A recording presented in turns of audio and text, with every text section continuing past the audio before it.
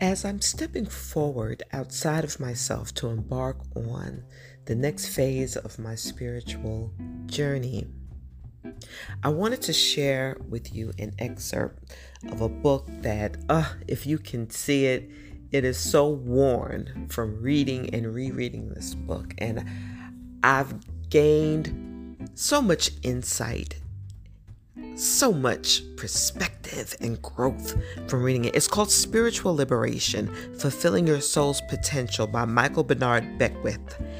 And it's an extraordinary book that really stretches your mind and it pulls you outside of the figurative box that you're in. If you've been raised a certain way and you check every box, dot every I, cross every T, and train not to look to the left or to the right, this right here is the best book that I've come upon that is a summary of where I'm at now in my life.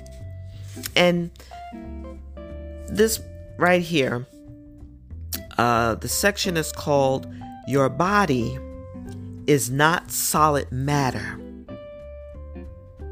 So on page 149 of Mr. Beckwith's book, it states, through his resurrection, Jesus proved that the physical body is part of a field of cosmic energy. It is not solid matter.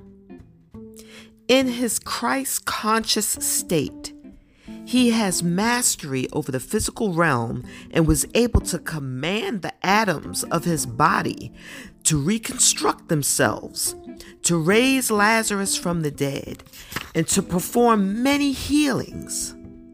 By walking on water, he proved that it is possible to change the vibratory rate of the body, making it lighter than other elements.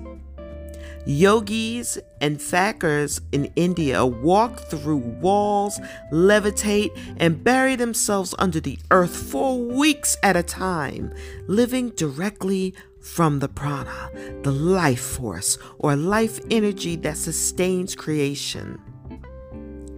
Spiritually, illumined beings display their powers not to extol themselves, but to reveal the unseen reality of life that it might arouse our spiritual interests and inquiry, settle our doubts, encourage us to realize that the same potential lies within our consciousness if we do the inner work.